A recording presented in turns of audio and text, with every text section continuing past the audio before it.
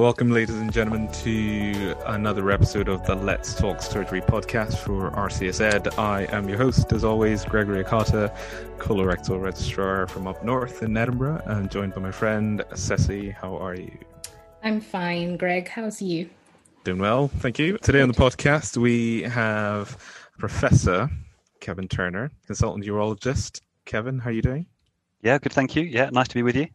Great. Pleasure. Thanks for coming on the podcast. We're looking forward to chatting to you today on a range of topics, but usually on the podcast, we start by getting to know you better. So for those who might not have met you in the past, who is Kevin Turner?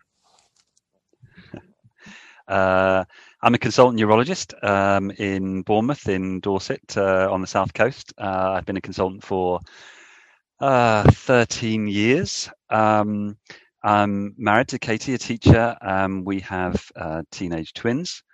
And outside of surgery, I'm passionate about community, running, faith, and VW camper vans. Tell me more. VW camper vans? That's the obviously everything else you said was critically important to know, but VW camper vans, I wasn't particularly expecting that. Oh well, I grew up in a family with an old style bay window camper van, if that means anything to the listeners, and I remember it, as do my siblings, incredibly fondly. It's only recently I've realised that my parents didn't remember it anywhere near as fondly, as unreliable, particularly in damp weather. But my childhood memories were that everything about having a camper van was good, but we had it for a depressingly short period of time when I was young. So it had long been an ambition of mine that when I could, we would have a camper van in our family, which we now do. And we've enjoyed driving it and staying in it near and far. All right. So staycations are fairly frequent in the Turner household, are they? Well, let's put it like this, Greg. We don't deliberately decide to sleep in the camper van when it's parked in the drive. But we have taken it away for short breaks where we are in Dorset, but also much longer trips, driving it down through Europe as well. I mean, if it's such a storied part of your childhood, I would not be surprised if you took the kids in there for a night or two, even when it's parked outside the house. But that's interesting to hear, actually. It sounds as though some of the quick-fire questions then may also prove to be exciting. So, why urology? Why not? It's the best specialty in medicine.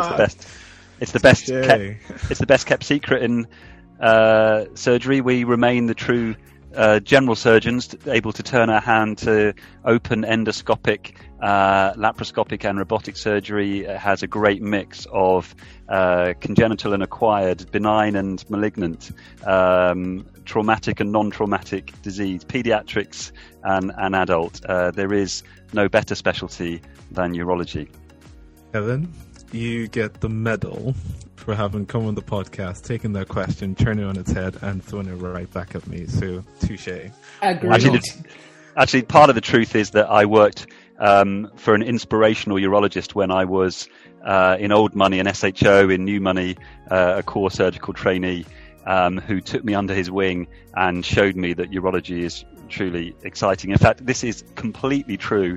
The first operation I was ever involved with as a urology SHO was a retroperitoneal lymph node dissection. Oh. And little did I know that that's pretty much hen's teeth surgery. I just thought every day in urology was involved exposing the great vessels, and after that I was hooked. Have you been disappointed since, or? Not at all. Of course. Okay. But, you might have heard of colorectal. We can boast a lot of the things that you talked about there. What was it you said? Open, endoscopic, laparoscopic, robotic, tick, tick, tick. Benign, malignant, tick, tick. Trauma, tick. Pediatric, tick, maybe? No. As our listeners know, I am the true pediatric surgeon in the group. So not a competition, Sesi. Reg. Okay, back to you, Kevin. Moving on. So I take your point. Urology is the creme de la creme of not just surgical specialties, but really all career choices. But if it wasn't an option, what would you do? What, within medicine, if it wasn't urology? No, the world is your oyster. Do what you want. Okay, I'd love to write a best-selling novel, but that seems unlikely. I'd love to play in a band, and though I don't play anything in a band, I am in a rock band, so that ambition has been fulfilled. Okay, so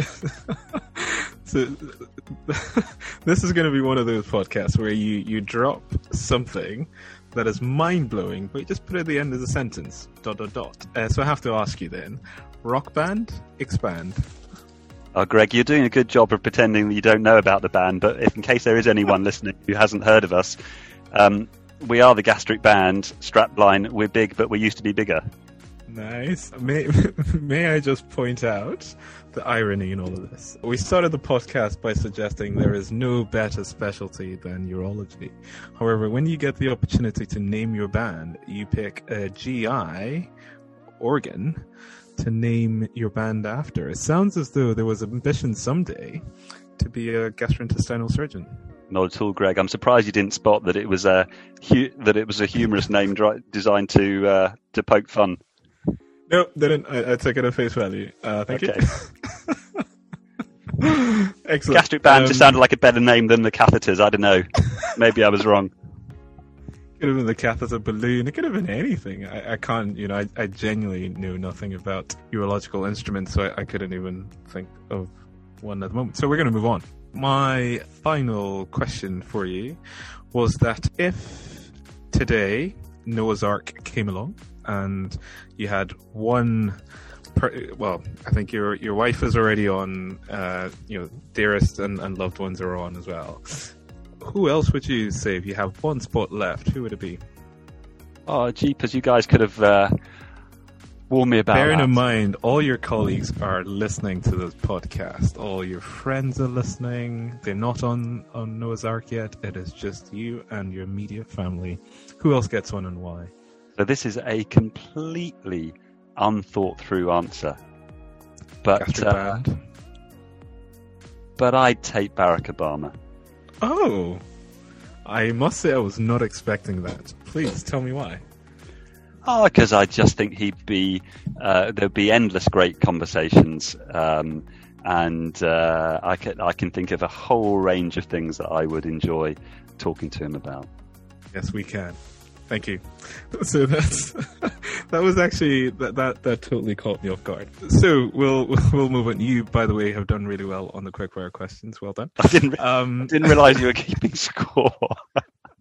Every guest that comes on, there's a league table going, and someday we'll disclose it. But until then, your training journey, when you look at it, it seems to be fairly varied, both in experiential training, so where you've been. If you just walk us through what training was like for you to where you are now.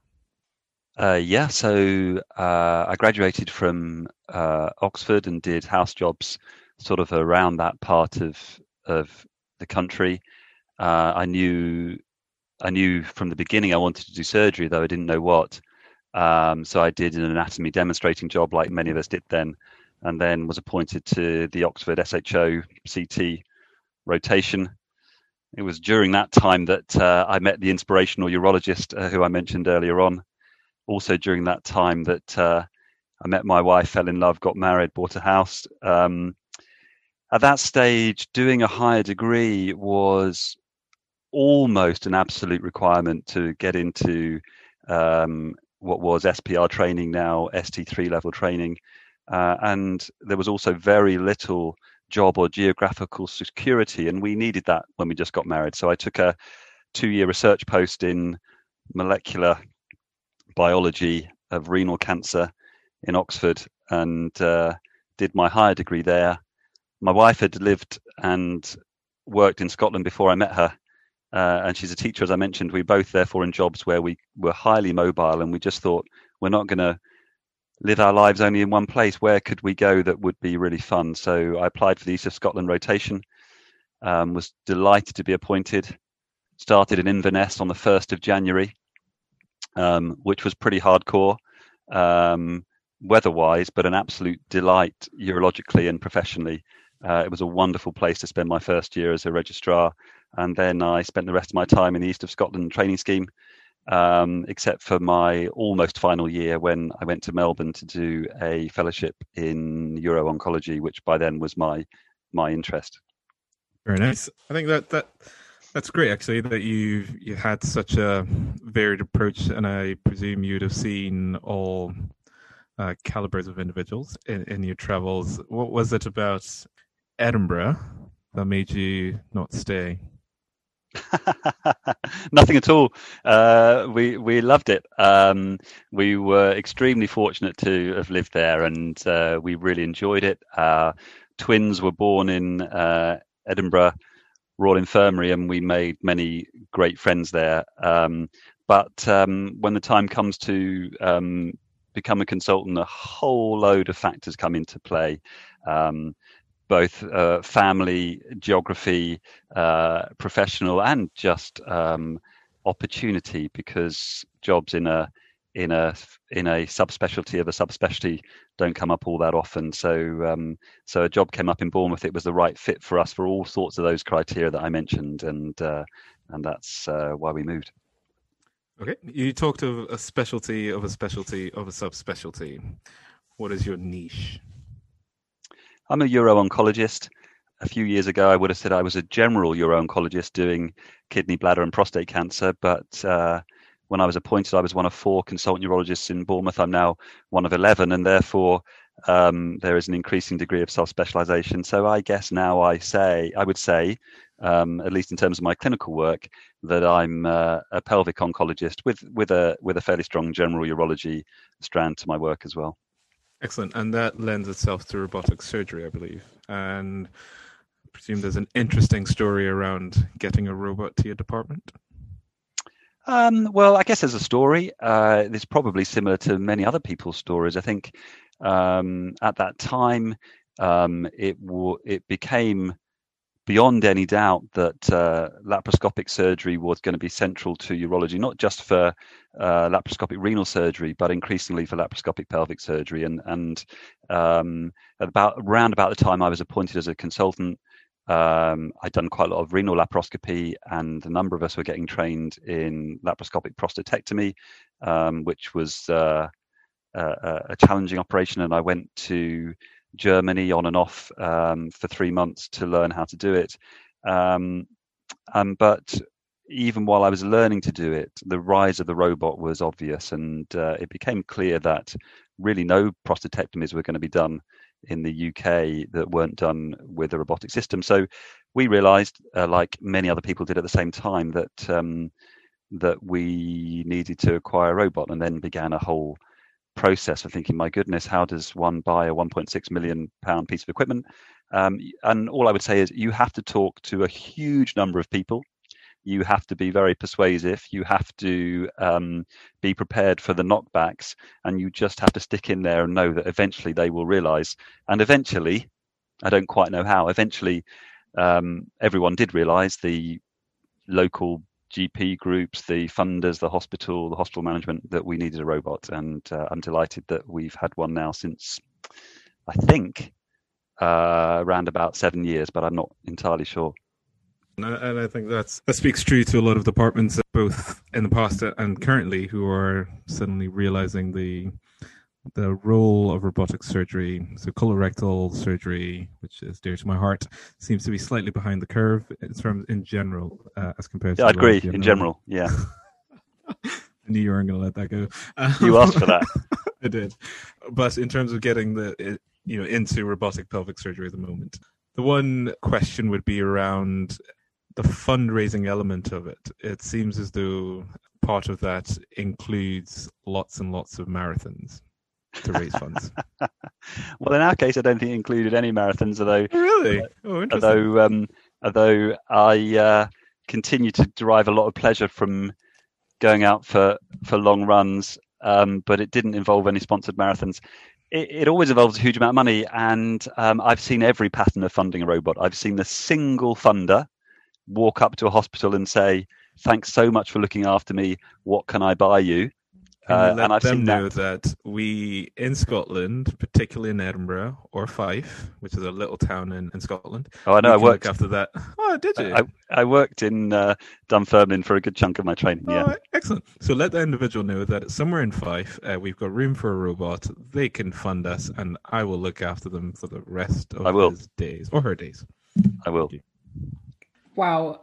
Greg, what can I say? I think, Kevin, you have to win the award for the one guest we've had so far that has nearly bested Greg Ekate in the game of quickfire questions. Oh, he has managed. I am defeated. I think your comebacks are so great. I feel like we could talk to you forever and about your clinical journey, but if it's okay, I think we should just get into the meat of the other side of your life, which is well-being and resilience.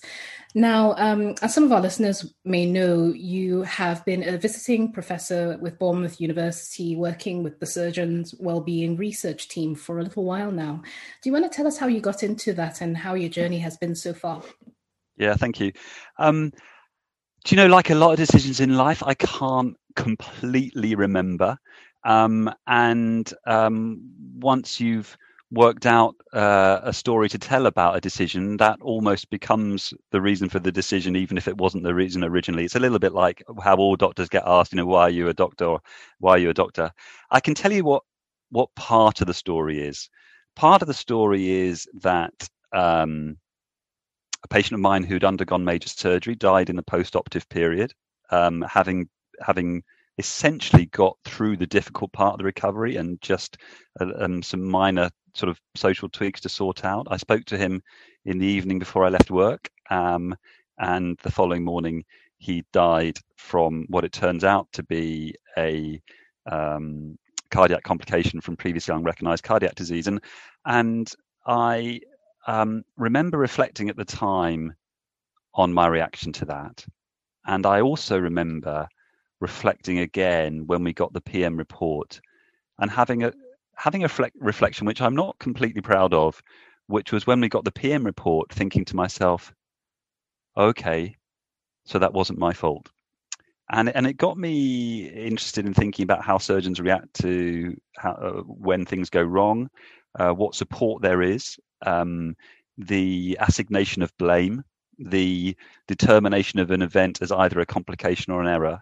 And I honestly did not much more than Google how do surgeons react to adverse events, and found that there was not much literature. There's certainly some, but not much.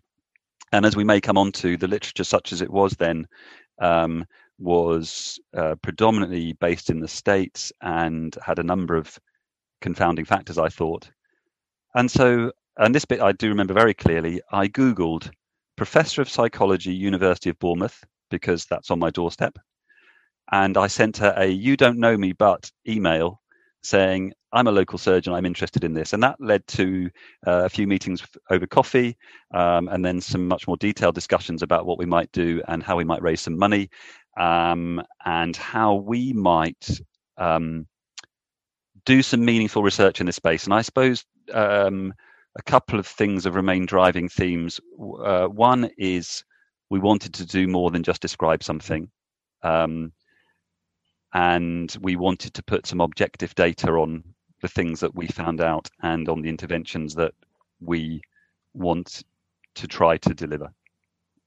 You've said some very sobering things about, when things go wrong. And even as trainees, it's something a lot of us have had to deal with. And that whole idea of the relief that you've not caused it directly. But unfortunately, as surgeons, we are not perfect. And there will be that patient where we could have done things better. So where has your research taken you in terms of adverse events, surgeons' well-being, and when you actually are in the wrong? I know there's been some surveys and randomized controlled trials in the works. Yeah. I mean, I suppose the thing that continues to surprise me, and I suppose continues to motivate me, is that the experience of something going wrong in surgery is absolutely universal. There is no surgeon who has not felt culpable or affected by an adverse outcome in a patient.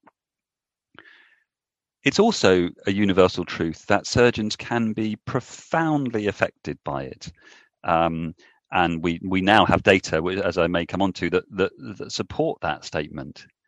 And yet we've been fabulously unable to talk about it. And I find that extraordinary. And we have shown ourselves as being able to talk about other things that surgeons previously have been really bad at talking about. So we have, in recent years, shown ourselves to be able to talk about things like communication skills. When I was first qualified as a doctor, the idea of consultant surgeons going on a communication skills course would have been laughable. But now not to go on one would seem strange. And so surgical culture and thinking can adapt. But we haven't adapted to this fact that things universally, the experience of something going wrong in surgery is universal, that surgeons are profoundly affected by it, and yet we don't really know how much, and we don't really know what to do about it. And this has been one of the things that keeps me going with research. I suppose I've done a number of different types of research, and anyone listening who's done research will agree with me when I say that there are many dark days in research. It can be extremely difficult. There are multiple disappointments. There are moments of crying with frustration when things don't go the way you want them to go. But one of the things that's kept me going with this type of research is that most of the time when we speak or write about it, somebody will contact us and say, I'm so glad you're talking about that. We really need to talk about that more. And so, sorry, I slightly lost the thread of your question, Sesi.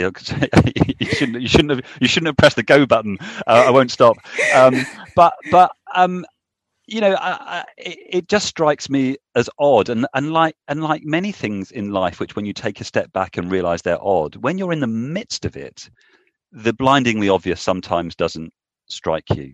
And it just seems to me that the profession is waking up a bit too slowly to the fact that we're affected when things go wrong. And I mean, it's not just about how it affects you personally or professionally. Even and surgeons come at this from all different angles.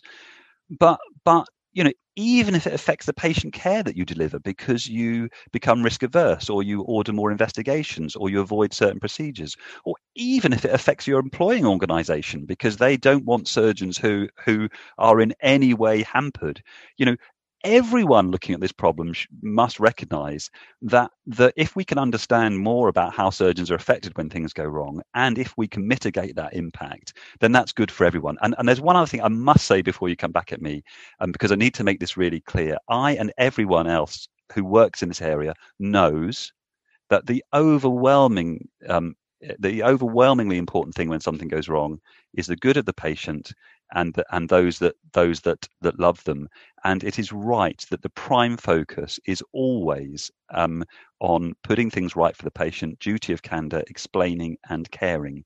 This is not about surgeons being the most important harmed people in this situation, but it is about recognizing that when all of that other stuff has been done, surgeons are harmed too. You say that you lost the thread of my question, but I think your answer actually embodies everything that I was looking to gain. And I am one of those people who's very glad that you're doing this sort of work. Certainly in surgery, there is that culture, sadly, of not saying very much. And it creates an illusion that everyone seems to be coping better than you are. And that's really sad. And I wholeheartedly agree with your point about the patient being at the heart of what we do. But at the end of the day, if we're not right, we cannot care adequately for the patients after that one. So if we can do things to make sure our well-being is addressed, then it just makes us better overall. I don't know what you think, Greg. Yeah, I agree. And, I applaud you, Kevin, and everyone else in this area or in this sector, because the question of you're surprised why we don't talk about it. And I wonder if the answer to that is simply we're not quite at a stage where embracing vulnerability comes naturally to us. We know that complications are relatively inevitable. We do our best to avoid them, and the system is designed to avoid them and adverse effects. But despite the best will in the world, sometimes they happen.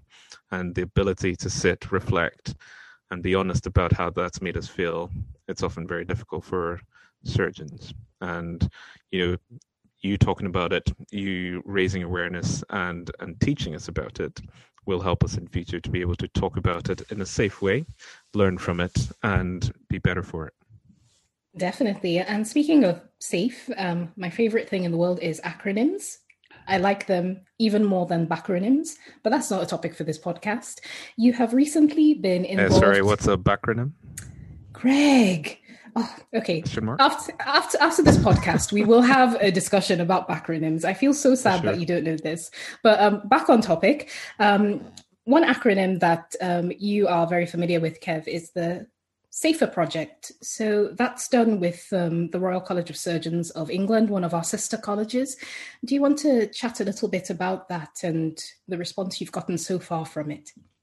Yeah, thank you. So I guess there are three main strands to the work that we've done so far. One is a national survey to generate some meaningful data about the impact of adverse events on surgeons in the UK, and we may come back to that. The other is to go beyond just describing the problem and actually try and do something about it. And we've been involved in a randomized controlled trial. And I mean, let's face it, all doctors like randomized controlled trials. We've been involved in a randomized controlled trial of resilience training in surgical trainees. And as far as we know, that's not been done before. But the third strand was the one that we didn't really go looking for, but got thrust upon us. And that's the one you refer to, SAFAR, Surgical Adverse Events First Aid Response. And I guess we got involved in this reluctantly, really, because I mentioned already that people have been very kind to contact us and share experiences when we've spoken about this or written about it. And a number of people sent emails essentially saying, when something goes wrong, nobody really knows what to do with the surgeon.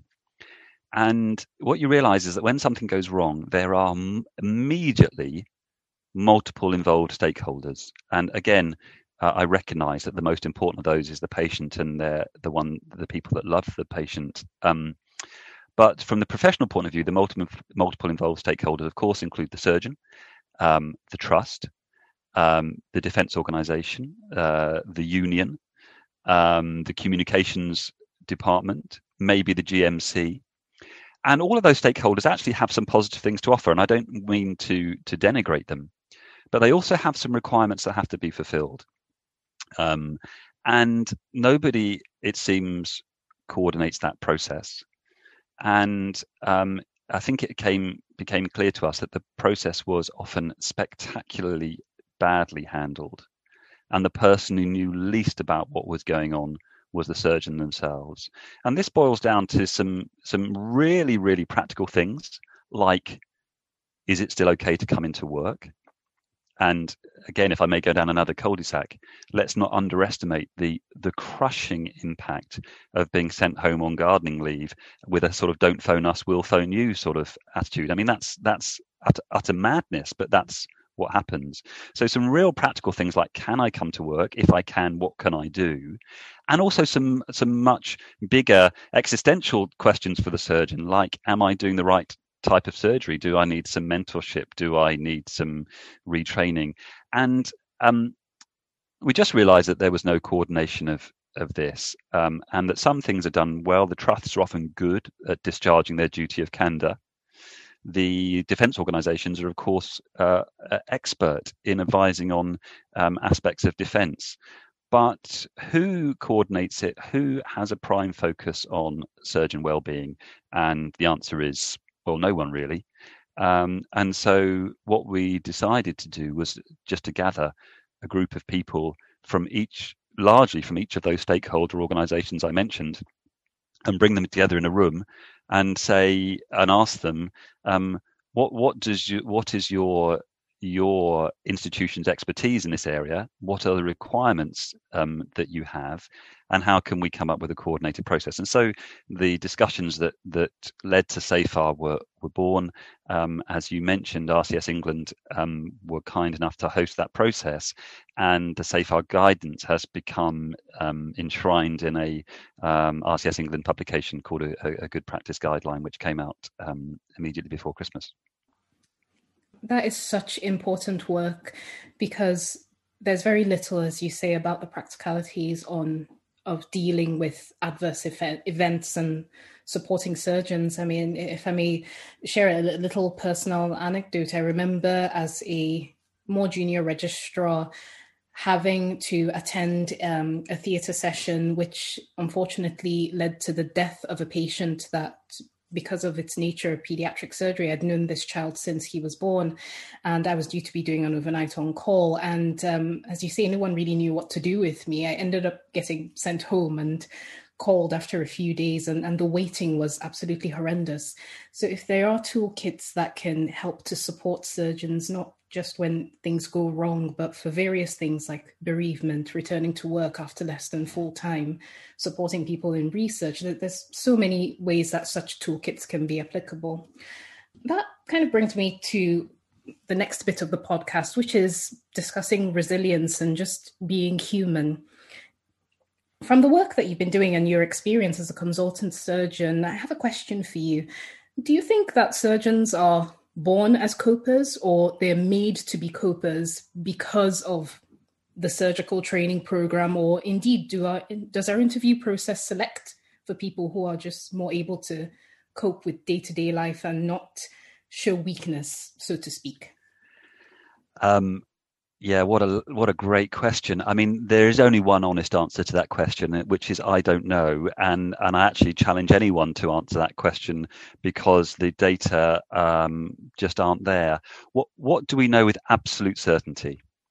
We know that surgeons are really poor at engaging with existing support mechanisms. And note, I didn't say that existing support mechanisms are poor.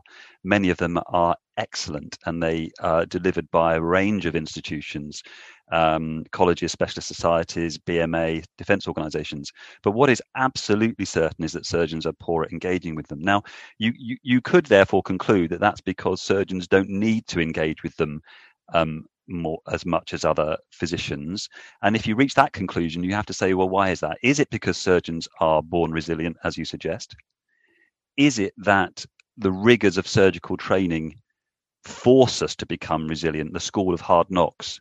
Or is it that surgical training is such a wonderfully supportive environment that although ordinary resilience individuals go into surgical training, we're so good at looking after each other that we become resilient by the end of it? Now, I guess you can tell from the way I'm articulating that, that I very much doubt whether we're brilliant at developing resilience in each other. What our data suggest is, if I might summarize in a phrase, that surgeons, I'm sorry to disappoint you all out there, that surgeons are very ordinary people doing what, it won't surprise you to hear me say, is an extraordinary job. I make no claims for the absolute uniqueness of surgery, but I do make some claims that even within medical specialties, there are some aspects to surgery which are unique or nearly unique that make it perhaps particularly challenging. I've been challenged about that statement by interventional cardiologists and gastroenterologists and so forth. But I know I'm talking to a friendly audience. But I think that we're ordinary people. The data that we have suggests that we are no more resilient. In fact, we might even be slightly less resilient. But I don't know that for sure. There's a whole lot written about this, from surgical personality type, are surgeons psychopaths, through to the prevalence of burnout and depression in surgeons. And there is actually some evidence to show that surgeons have a degree of stress immunity, and thank goodness for that. Who wants to be operated on by someone who hasn't got a degree of stress immunity? When the situation becomes stressful in surgery, you want your surgeon to be able to keep going. So great that we've got a degree of stress immunity, but are we immune to the injury that comes from the insult of adverse events in surgery? Categorically, no. Absolutely not. And I think those are sage comments. Particularly, the title of this podcast is going to be "We Are Ordinary People," quote unquote. But to your point, that is absolutely true. And are we able to cope? Well, not always. So, what would you say out there? The concept of the second victim, and how we as a community or society can support that second victim through adverse effects, through complaints, or through complications. the term "the second victim" has become so enshrined in this sort of discussion that it may be difficult to shake. Listeners who have been interested in this area may have seen some correspondence in the last couple of years about whether that is appropriate, and people who say it's not appropriate come both from the sort of, if you like, the patient lobby and the professional lobby. It was coined by Albert Wu about 20 years ago. And, the most important thing about that term is it recognizes that healthcare providers themselves sustain harm. I actually prefer the phrase second casualty. I think that the word victim implies a perpetrator, and it may imply culpability. Whereas I think the term casualty recognizes that harm can come through no fault, if you like. But anyway, that's getting into perhaps too much into semantics, and I'm just comfortable recognizing that healthcare providers are harmed when things go wrong. The whole concept of resilience I find absolutely fascinating, and I'd like to sort of debunk a couple of myths about it, really. Resilience is not enshrined in your DNA. It is not an innate quality where you're born with X amount of it, and that amount of it will remain with you from cradle to grave. Any serious study of resilience would recognize that statement is false. Resilience itself is not resilient. So resilience can go up and down, depending on age, circumstance, and a multitude of other factors. And outside of medicine, the professional psychology world has long recognized that resilience is a changeable quantity. People can be more or less resilient. Where there is less agreement is how you go about changing that quantity. But outside of medicine, there is experimental data to show that resilience training can change an individual's resilience. There's another aspect of this, which if we don't pick up now, guys, we must pick up, which is the potential danger in the fact that any resilience discussion puts the locus of interest on the individual, and we must have an opportunity to pick up the potential problems with that. But anyway, again, let's do that. Let's do that now. What are the potential problems? Well, again, those interested in this area will have read some absolutely appropriate and impassioned statements in the medical literature saying, look, hold on a minute. Let's not use individual resilience as another stick to beat surgeons with. It puts the focus of the problem on the surgeon and says, you're not resilient enough. Now, okay, it may accept that you're not born with X amount of resilience, and it may accept that resilience can go up and down, but it still says that you need to be made more resilient, and we've got a fabulous new training course, just another one to fit into your already packed list of obligatory courses to move you from your inadequate resilience to being more resilient. And people have very rightly pointed out that's a problem because the reason why doctors need to be more resilient is not because they're not resilient enough in the first place, but because the institution, systems, culture, and all the other things they work in are lacking. And don't point the finger at me. Fix the system. And of course, I would argue that both things are true. And Helen Balderston, who's one of the academics I work with, I credit her with helping me to understand this most, really.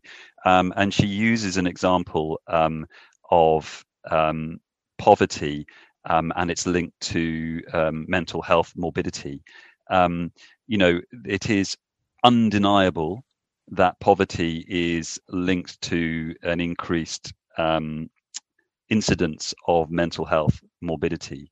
Now, what do you say about that? Do you say to people caught in that situation, we're not going to intervene for your mental health morbidity, we are in fact going to fix global poverty? Now, of course, you wouldn't say that. You would say we're going to do both. We're going to address the ingrained problems in the systems and society, but we're also going to give you strategies that are applicable to you as an individual. And I guess I see the same about surgical resilience. Of course, I'm not arguing that we just need to toughen up and cope with what the system throws at us. And it's up to others better than me and much more aware than me to address some of these institutional, cultural and professional problems. But meantime, I'm not going to ignore the fact that personal resilience can be enhanced. It can. There's data to show it can, and we have data to show it can. So let's do something about both sides of the problem. I think the point you make about resilience there, I cannot agree with more. And I think that is one thing that we as a community need to wake up to. It's not a case of doctors, surgeons, we all need to be more resilient.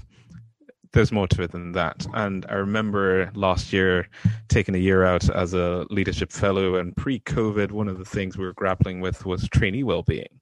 And I remember being at a meeting and, someone saying in the discussion piece, well, back in my day, we had to cope. So therefore, we just need doctors to be tougher. Now, it's 2021, this is 2020. We would think that a lot has changed in time, but it appears not. In your experience over the years, have you seen much has changed in this concept of resilience, well-being, and how we support each other? Well, let's focus on the positives. Has much changed? I don't know. Is it changing? Yes.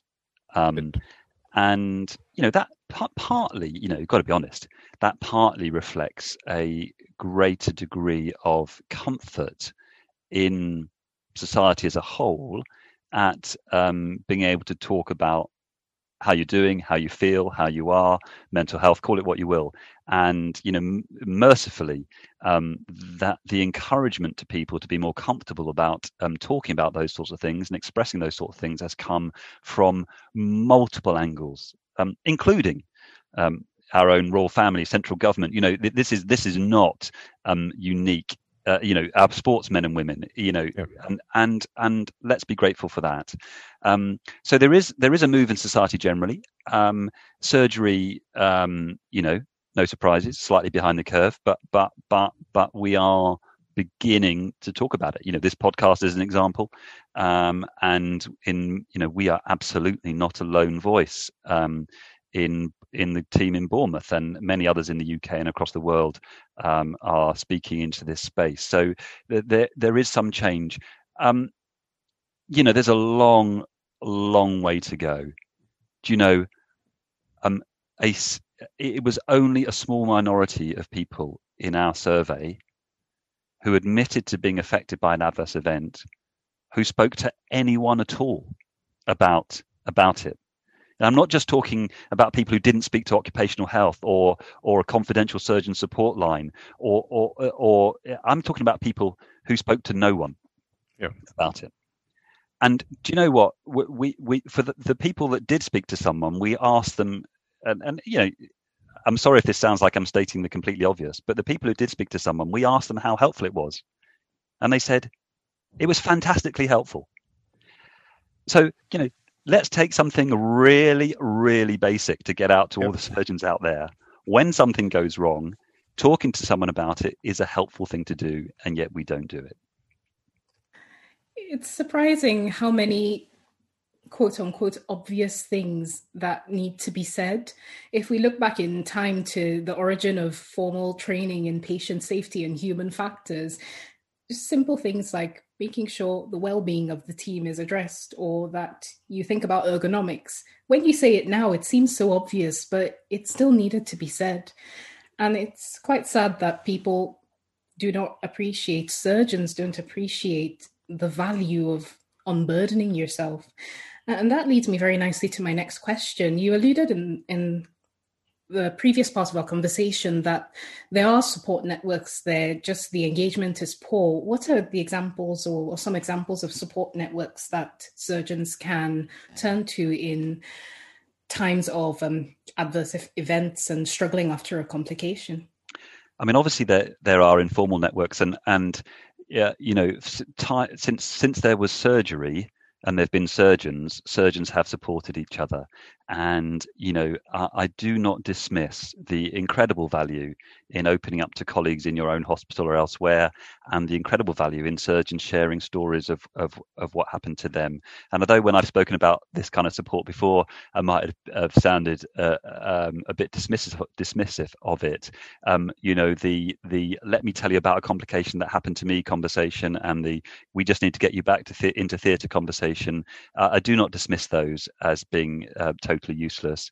And of course, many surgeons will attest to the support that comes from non-medical friends and family as well. And, if our survey showed anything, it showed that any talking is good.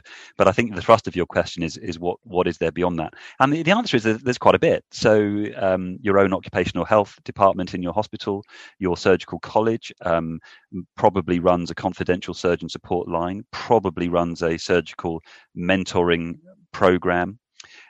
Your defence organisation is not just there to keep you out of court.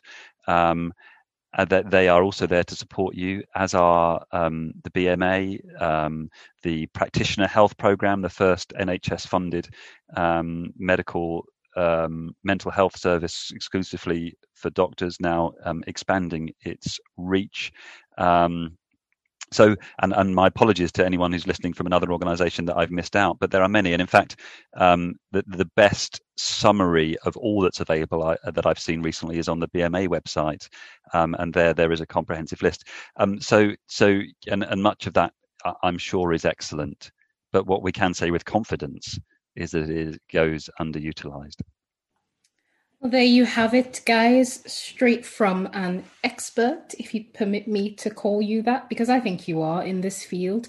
There's so many avenues that you can turn to, and I just want to encourage everyone listening to don't stay silent, talk about it. It's much healthier. Again, earlier in the conversation, you were saying how we really are just at the beginning of our journey with resilience, being human, understanding surgeons' reactions to things. What are the next steps? Where's this sort of research going? We have completed an RCT of surgical trainees. We have around about 80 participants randomized to either receive or not receive some one-on-one resilience training. We designed a program that we hoped would be broadly acceptable to surgeons. No surgeon is gonna take a week out a year for their resilience training. So we did 3 2-hour sessions spread out over a period of time. One-on-one, most of the vast majority face-to-face, although of course COVID meant that the end of our RCT was online. I can't tell you the results because we haven't analysed it yet, so it remains to be seen. What do I hope? Well, if we're able to show any effect, then we need to do some research into how scalable that is. Not every surgeon can meet with a trained therapist, and I'm not saying that this training is rigorous, but you do. The person delivering the training does at least have to have some knowledge of what they're doing. Not every surgeon in the UK can be visited. Can it be scaled to a group context? Can it be done online, as so many things clearly can now in the COVID era, even though we didn't realize? I think my dream for this is a recognition that understanding a bit more about yourself and how you might be impacted when things go wrong, and perhaps even understanding that because you know a bit more about yourself, the way in which you might be affected when things go wrong might even be fairly predictable, means that you might be able to anticipate and prepare for it. Now, of course, you can't prepare for every eventuality, and there'll always be a need for a first aid response. But, we do have courses for surgeons in training on how to be a year one consultant, how to deal with a complaint, how to deal with difficult colleagues. There are courses on how to start a private practice.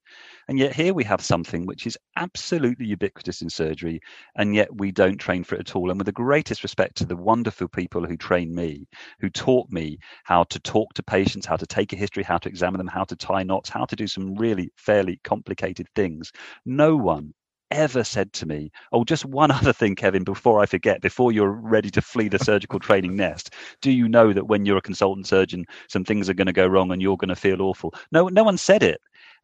So what's my dream? That I know the surgical training program is already full and getting even more packed. But could we have something in there which is just standard, that we know something about ourselves, something about the impact of adverse events, and something about resilience? Kevin, I hear your vision, I share your vision, and I think we collectively hope that vision someday turns to reality. We talk a lot about when things go wrong, but we should also talk about when things have gone right, and this has gone right. You have been amazing.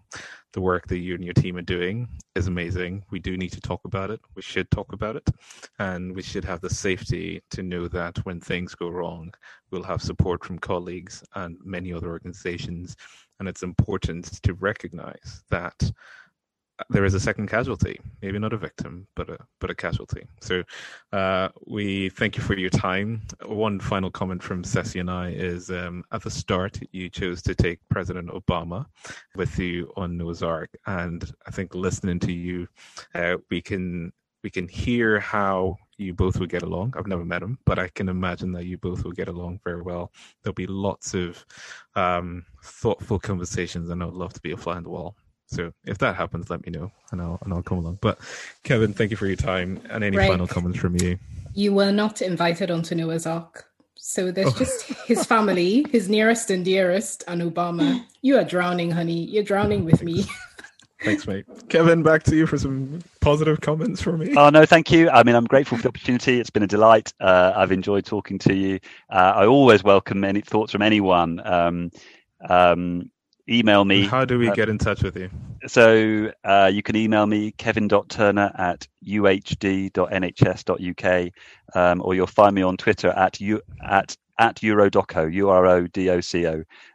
But I'd love to hear from you. Great. And we've loved having you, Kevin. Thank you very much for your time. Any other comments about the podcast or for Kevin can also come to comms, COMMS, at rcsed.ac.uk. Until next time, Kevin, everyone else, talk to each other, be kind to each other, and hopefully someday we'll make this world and our surgical community a better place. Until next time, take care. Bye, guys.